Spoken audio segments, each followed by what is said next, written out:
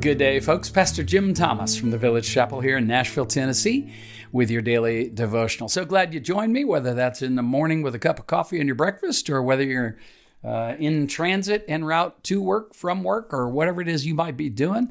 Today, we're going to hear from A.W. Tozer, and this is a book called Tozer on Christian Leadership, a 366-day devotional. And it's a compilation work, of course, from across the horizon of Tozer's writings. He wrote many, many books, so there's a wealth of material to draw from. This one's going to be on the curse of self-righteousness, and I think we'd all have to acknowledge self-righteousness is a curse. It's so easy to see in somebody else, though, isn't it? And so difficult to see in ourselves. So buckle up. This is going to be a good one.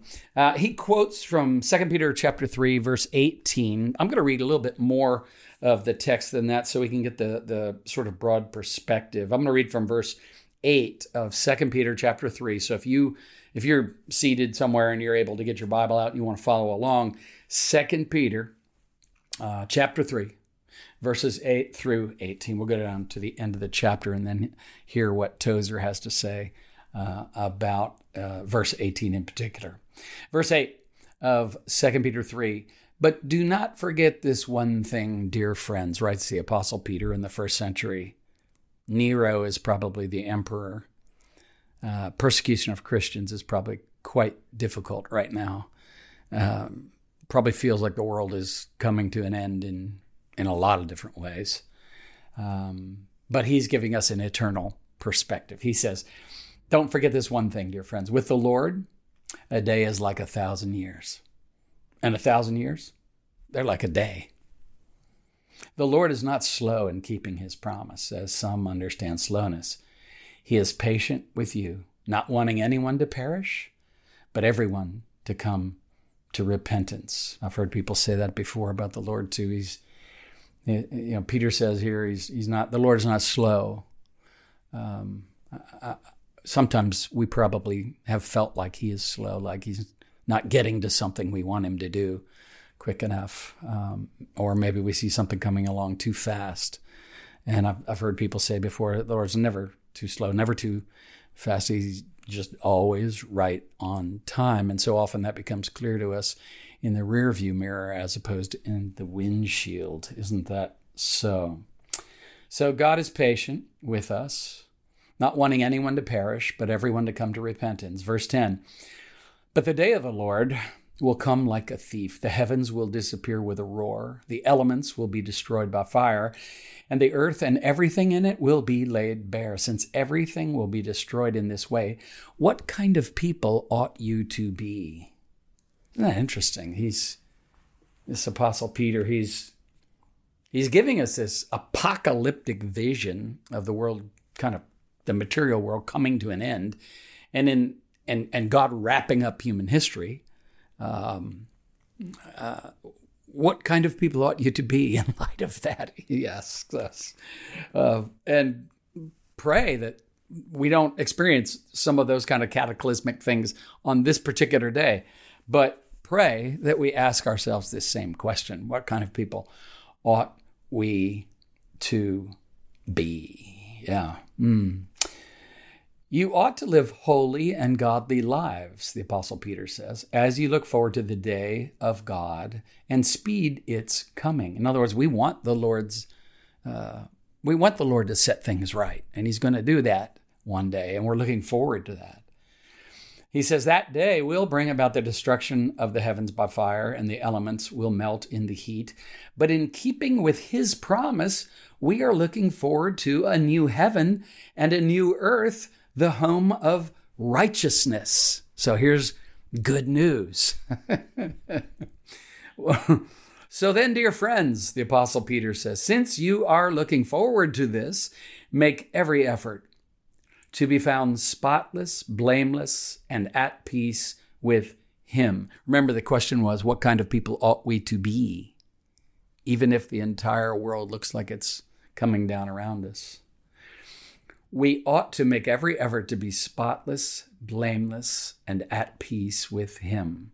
2 Peter 3:15 says, bear in mind that our Lord's patience means salvation.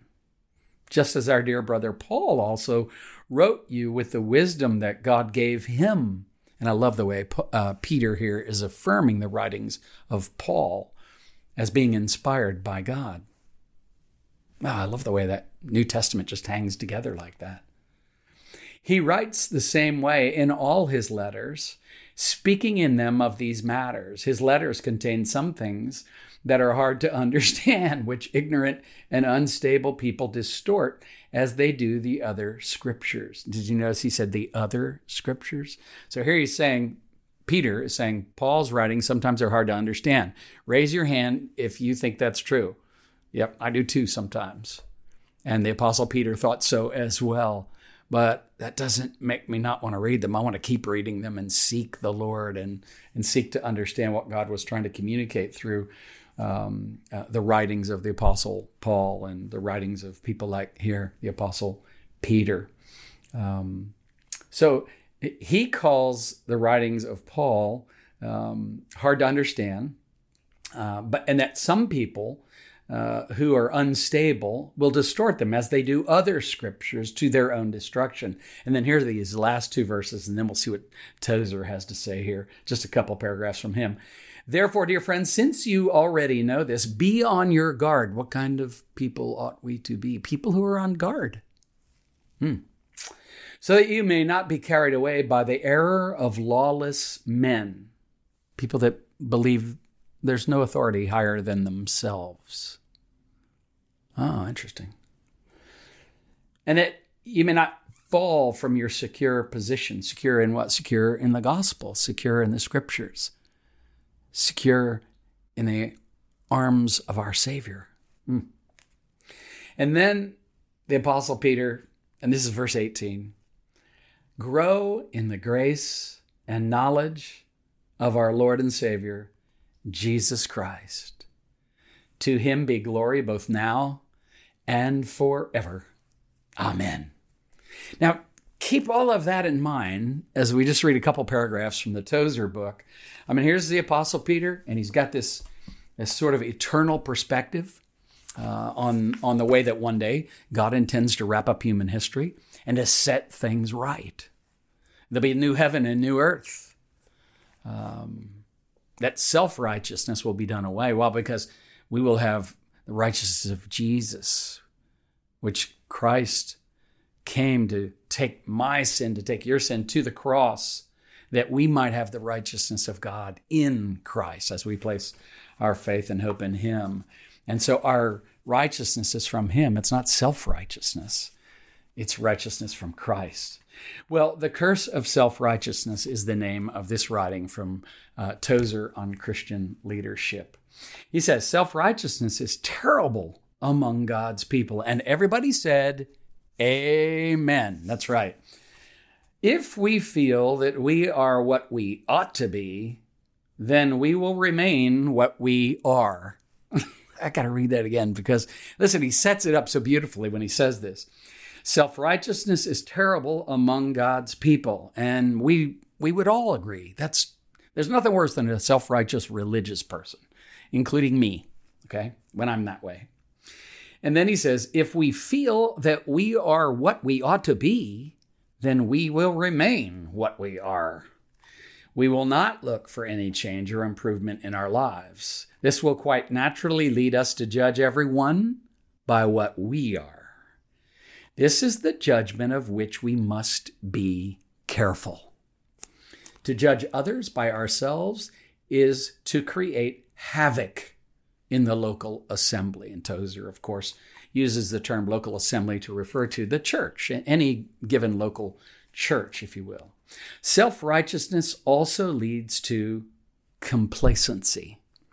Complacency is a great sin. Some have the attitude, Lord, I'm satisfied with my spiritual condition. I hope one of these days you will come. I will be taken up to meet you in the air, and I will rule over 5 cities. And he's got that all in quotes. That's why I gave it a little bit of a dramatic delivery there. These people, Tozer says, cannot rule over their own houses and families, but they expect to rule over 5 cities. They pray spottily and sparsely, rarely attending prayer meeting. And this was, he's writing, he passed away in 1963, and a prayer meeting back then was oftentimes, I grew up during some of this time, but we used to go on Wednesday nights, we would hold a special prayer meeting. And usually would end up really being a Bible study in my church. But often a little more time was given to prayer. And nothing at all wrong with doing that unless we're just performing during our prayers. But he says here, they pray spottily and sparsely, rarely even attending a prayer meeting. But they read their Bibles and expect to go zooming off into the blue yonder and join the Lord in the triumph of the victorious saints. And so this is the curse of self-righteousness as described by A.W. Tozer. And that sort of complacency that we're vulnerable to, that sort of settledness, if you will, of walking into church, I'm just checking a box. And you're sort of disengaged. And this can happen to all of us. And so I think it's a great reminder to wake ourselves, to stir ourselves up as we start any day or even as we close out a day. He stops short of going any further right here. This reading comes from The Root of Righteousness, I believe is the book of his that this is from, if I'm not mistaken. But he does close with a prayer, and I'll make it our prayer today, okay? Lord, keep me from the curse of self-righteousness. Show me my sin and need for continued growth. If revival is to come, it needs to start with me. And it won't start unless I'm constantly reminded of my need. Amen and amen. God bless you. I hope you have a great day. Daily Devotions with Pastor Jim Thomas is a resource of the Village Chapel in Nashville, Tennessee. If you find this daily devotional beneficial, leave a review and share it with friends and family. For more resources or to support our ministry, visit our website, thevillagechapel.com. Artwork for this podcast by Kim Thomas. Music by Phil Kagi.